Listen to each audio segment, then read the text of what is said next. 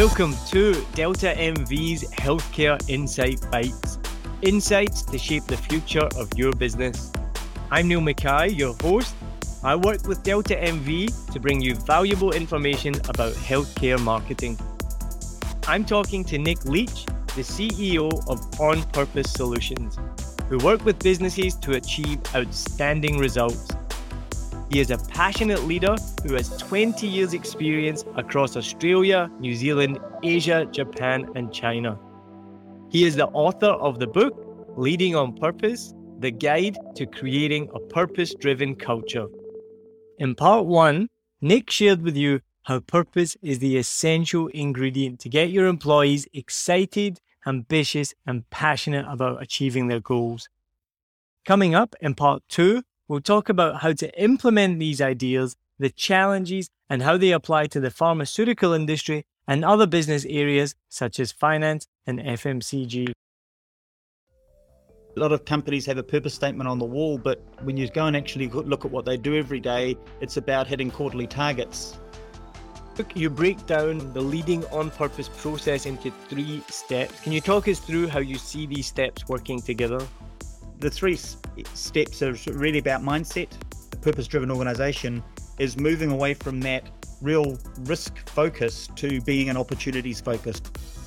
If you're purpose-driven, you've got less to worry about because your purpose will set you up for success.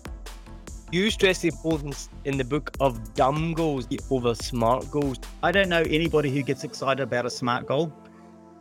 You've had the chance to work with Delta MV on a range of pharmaceutical projects using behavioral science. How do you see this fitting in with leading on purpose? What was your purpose then for writing this book after years working in the pharmaceutical industry? So the 2 key reasons really. Firstly, I'd seen how a purpose-driven organization is really transformational and how amazing it can be. So I wanted to tell more people about it. And the second reason was when I was trying to do this, there was not many books on how to do this. There was a lot of books on why purpose is important, but no one tells you the how. So I wanted to build a book for leaders who are wanting to do this to sort of help them on their journey to be able to do it and not make the mistakes that I did on the way through. Yeah, that's perfect, right? You've got to share your mistakes so other people don't have to. Absolutely. So in a nutshell then, what was the key idea that you wanted to share with this book?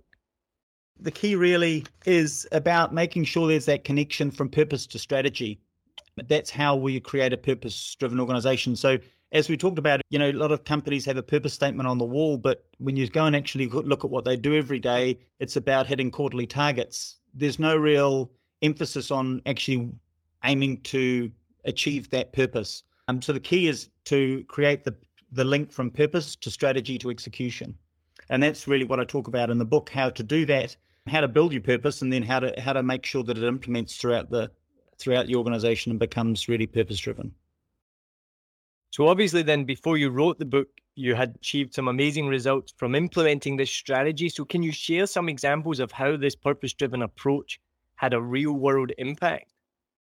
Yeah, so I think we talked about a little bit about that earlier, as well as, if you looked at the patient program that we created, that was really driven on wellness, which wasn't, the traditional thing for a pharmaceutical company to do. Most people were focused on persistence and compliance, which are, the boring things rather than actually how you help people to get well. But it really influenced all the strategies and things we did. And, I would say, we were working with Pharmac, the pharmaceutical reimbursement agency in New Zealand, who some will say is probably one of the toughest agencies in the world for getting medications funded. But one of the things I recognized is that their goals were the same as ours. It was about helping people get well. So once you realize your goals are the same, but you're coming from different sides of the table, it makes the discussion a lot easier. And we were able to get things funded that no other company was able to. And it was because we had that sort of real approach with them. We didn't see them as a challenge, or we understood that they came with their own challenges and we had our challenges we had to meet. And what our goal was to sit down and try to work out a place where we could, both both parties could achieve what they needed to. And that was really, really driven from that purpose. And, I think I can tell you from people who now work with Pharmac who were on my team, Pharmac really did understand or like to work with us because they knew they could trust what we said, and we were just different to deal with because of our purpose. Fantastic. Yeah. And then that would be a really good real world impact. It was quite, different because you both went in there and talked about the ultimate goal of, these are the patients we could help. This is the impact we could have. Where do we need to get to make it work for you guys? And it really meant that you became almost a team together, working with your greater stakeholders. So for us, it was our head offices, and for them, it was their board. We were working together to work out how we could, align with everybody and get the goal, the ultimate goal of helping patients get well. Which what a goal to achieve, right? That's ultimately what we all want. Now, in the book, you break down the leading on purpose process into 3 steps. Can you talk us through how you see these steps working together? Yeah, so it starts firstly with a bit of getting the mindset right before you build a purpose statement. So the three steps are really about mindset, creating the right purpose, and then unleashing the power of your teams to execute to that. If you think about the first one, mindset, I don't know if you guys have done or you've done that game where, people tell you to look around the room at all the red things and then close your eyes, and then they ask you, tell me all the black things, and you go, well, didn't see anything because I wasn't looking. This is the same in organizations, that most organizations today, their focus is on finding all the things that you're doing wrong, how many times you've got lots of lawyers generally telling you how many times you can go to jail, and nobody's looking for the opportunities. Everybody's looking for the risks. And so one of the mindset shifts that I see that we need to drive with a purpose-driven organization is moving away from that real risk focus to being an opportunities focus. So if you're not looking for opportunities, you won't see them. If you're looking for risks, you'll find them all. So you need to sort of reshape your mindset around that. And the key for me is that if you're purpose-driven, you've got less to worry about because your purpose will set you up for success and save you from what likely will be the risks that you're thinking about historically without having a purpose. If your only goal is to make a profit, then you need all the lawyers in the world. If your goal is to have an unstoppable drive to restore people's lives, you don't need as many lawyers. So that's the key for mindset. The second piece is around having the right purpose. And so we break that into two parts. Firstly, it's about what's the ultimate ambition of your customers that you align to. So what is the ultimate thing you're trying to do together? And then you link that with what makes your organization or you proud of what you do. So in our situation of an unstoppable drive to restore people's lives, restoring life was the goal that was clear with all our stakeholders. And then the unstoppable drive was how we were as a team. We were very proud about the fact we could deliver and execute things that nobody else could. So it was those two combinations of things that helps you to create the right purpose. And then the key then is unleashing the power of your teams. And I talk about this as high-performing teams around making sure there's a great link from... So one of the things we're all used to talking about is SMART goals. Everybody knows this, but you stress the importance in the book of dumb goals, D-U-M-B, over SMART goals. So what do you mean by this? I don't know anybody who gets excited about a SMART goal. It's time bound, it's measurable. What you basically are doing with a SMART goal is writing something you can achieve already. And you're writing that and you generally put that away in a cupboard. And then when it comes to measuring it, you pull it out again and hope you've done it. It sounds like when I used to set SMART goals. Yeah, that's pretty accurate. Yeah. Dumb goals is kind of like the opposite of that. It's like it's an acronym for, so the first piece there, obviously D, is to make a dream-driven goal. So I really worked with teams to sort of say, what would be in 3 to 4 years' time, what would be your dream to have achieved as a team? What is it that you really want to do? Don't worry about the how right now. That's the point of a team, is to work out the how. Our goal first is to work out what the dream is that we're trying to do. And then the U is for uplifting, and that's kind of about making sure it's pretty straight obvious, but your dream shouldn't be to destroy the competition. That's not an uplifting thing. Would probably be more about, ultimately seeing that nobody with a certain disease would, never, could always access the right medications or whatever. The methods then is the M, and that's this is where dumb goals really has power, because a dream on its own is irrelevant, right? So we can all write dreams on the wall or dreams on PowerPoint slides, but unless you're going to do something about it, it's going to remain a dream. And the method is about saying, so we don't know how right now, but what are we going to start doing to work that out? So what are the things we're going to do next to try to uncover how we go about achieving this dream? So there's some ways around methods that we do to do that. And then the B's around behaviors. It's around sort of really making sure that we stay focused on the dumb goal as we go forward as a team.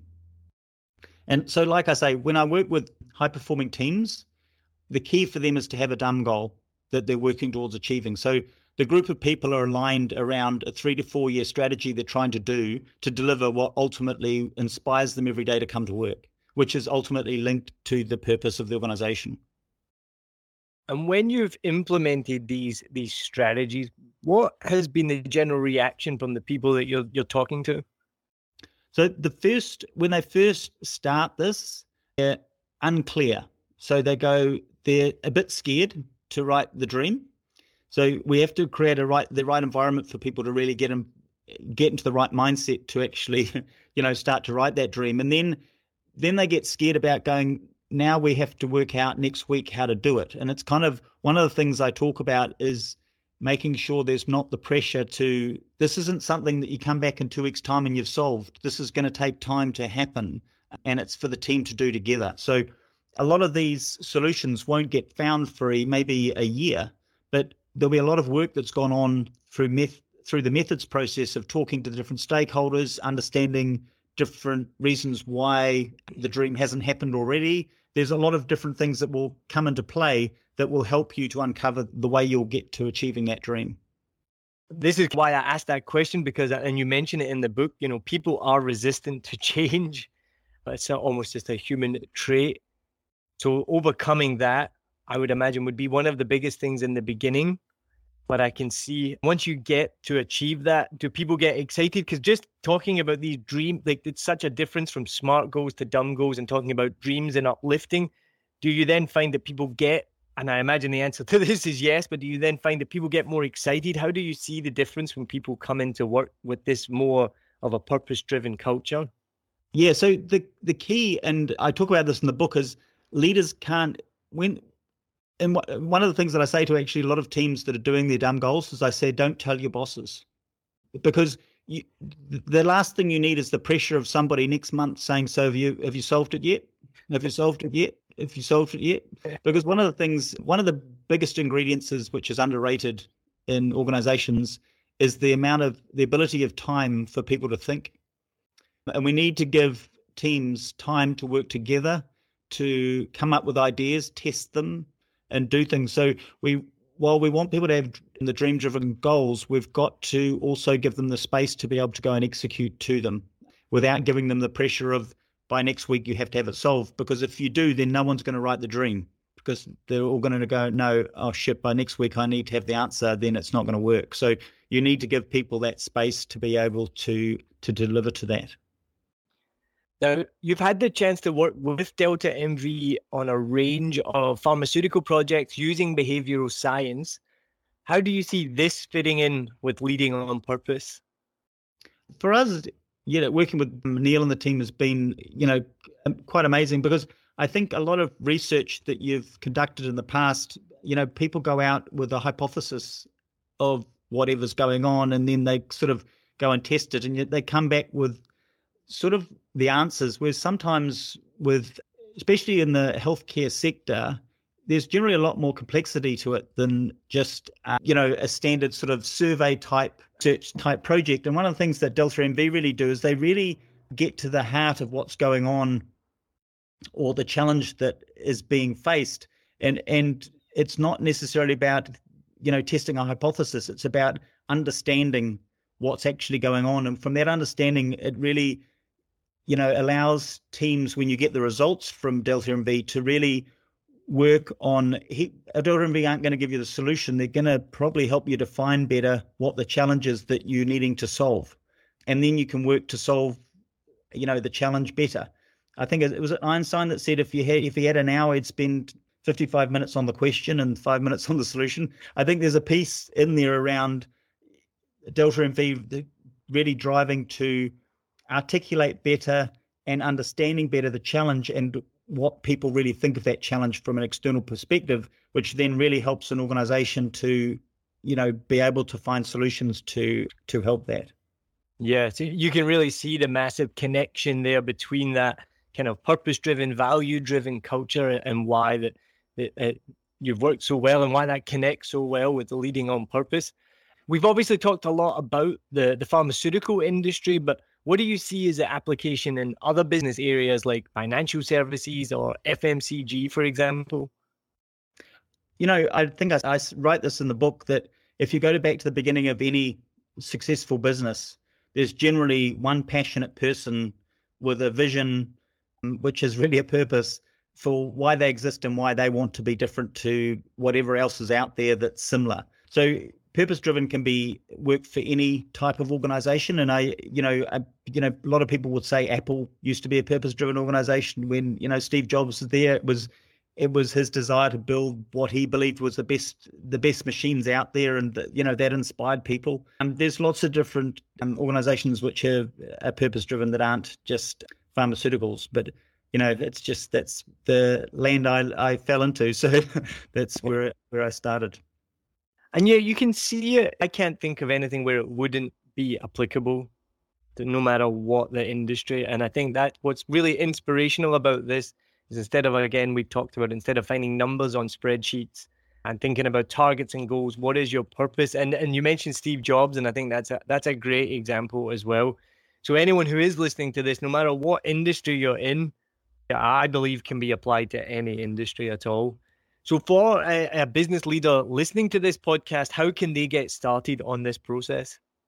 Well, the obvious thing is to buy my book and then give me a call. No, I think it's not, like I say, it's not massively hard, but I think there's a few key steps that you have to do that will really set you up for success that we've talked about on this podcast, in fact. But, the key is making sure that you sit down and understand what the purpose is of why you exist and really why you want to be there and what your difference is.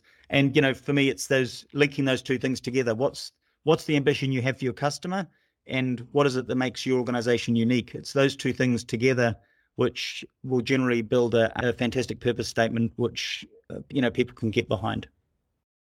And make sure that if you are listening, go into the notes of this podcast. We'll have a link there to your book as well, and so where people can buy that as well and how they can give you a call. So make sure you get in touch. But all of this, right, it sounds great in theory. Can you give us what are some of the practical challenges that you think a business leader would face in trying to get this up off the ground? And some of the challenges, depending on how the organization is at the time. So, if the leadership team isn't well connected or aligned with the rest of the organization, getting a purpose-driven culture to start will be tough because the teams aren't going to believe the leaders. The other challenge that I see, and I write about this in the book, is that people think that purpose-driven is the opposite of being, achieving profits. And that's far from the case. I can tell you'll be more innovative, you'll have higher employee engagement, you'll sell more, you'll be highly differentiated than your competitors, and you'll be far more successful than you were when you're chasing numbers. So for me, the key there is making sure that there's not that this isn't a trade-off between profit and purpose.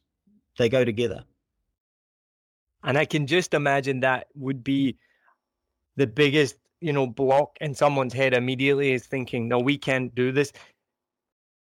I tell you, another great example actually is, and I've experienced this a lot and this is the challenge with new ideas. When people have got great ideas and you've got a organization which is, uber on compliance, one of the challenges that you face is that prison time for something is very clear and determined by your risk people, but the opportunity is very unclear. So people don't know how well what that idea could deliver, but the risk seems to be very well defined. And that's where there's you get that misalignment between risk and reward that really breaks down organizations where, I know many people have, and you've probably experienced them too, who've come up with great ideas, not been able to implement them. So then they've just given up and they just go to about doing the day-to-day and, moving forward. And, the great companies and the ones that do very well are the ones, who will step out and have new ideas and go and execute to them. So you've got to give people that opportunity. And I talk about this in the book also, as businesses in the gray. There's nothing black and white anymore. 99% of the things people want to do is gray. And this is where your purpose needs to be your guidance of being, if in our case, all we were trying to do was help people restore lives, how could we go wrong? No one's going to put you in prison for, even if you made it, even if someone made a mistake, which was seen to be very wrong, if the ultimate intention of what they were doing was to help restore people's lives, you can probably get away with a lot more things. Do you know what I mean? But if that whole intention was just about making profit, then put the person in jail. That's what will happen. So there's a difference, and this is where purpose drives intention. And I think that's a really key piece as well, is really driving to make sure that if your intentions for everything you do are honorable, then you've got very little chance or very little need for lawyers. Which everyone apart from lawyers can agree with, right? Yeah. No, thank you so much, Nick. This, for me, has been massively inspirational. Lots of great tips. I hope people that are listening read the book, get in touch, get some good ideas from this. We'll put the links in the show notes. Please go on there, give a click, and make sure that if you are listening to this, keep listening to the Healthcare Insight Bites. Nick, thank you so much for this. It has been really inspirational, and there's a couple of times it's given me a little pep in my step, and I'm like, right, this is fantastic. So I hope anyone listening feels the same as well. As I said, we're going to have the links in the show notes, so go there, click the links. You'll be able to buy Nick's book as well, and go to his LinkedIn as well. We'll put the link in there for that as well. Also, thank you very much. You can win one of 5 free books. There will be a link to the Delta MV website. You can complete the quiz there, and the first 5 people to get the right answers will win one of those books. So Nick, thank you so much. And I hope you guys have enjoyed another episode of Healthcare Insight Bites by Delta MV. Make sure you tune in for more episodes. Nick, thank you very much. Thanks, Neil.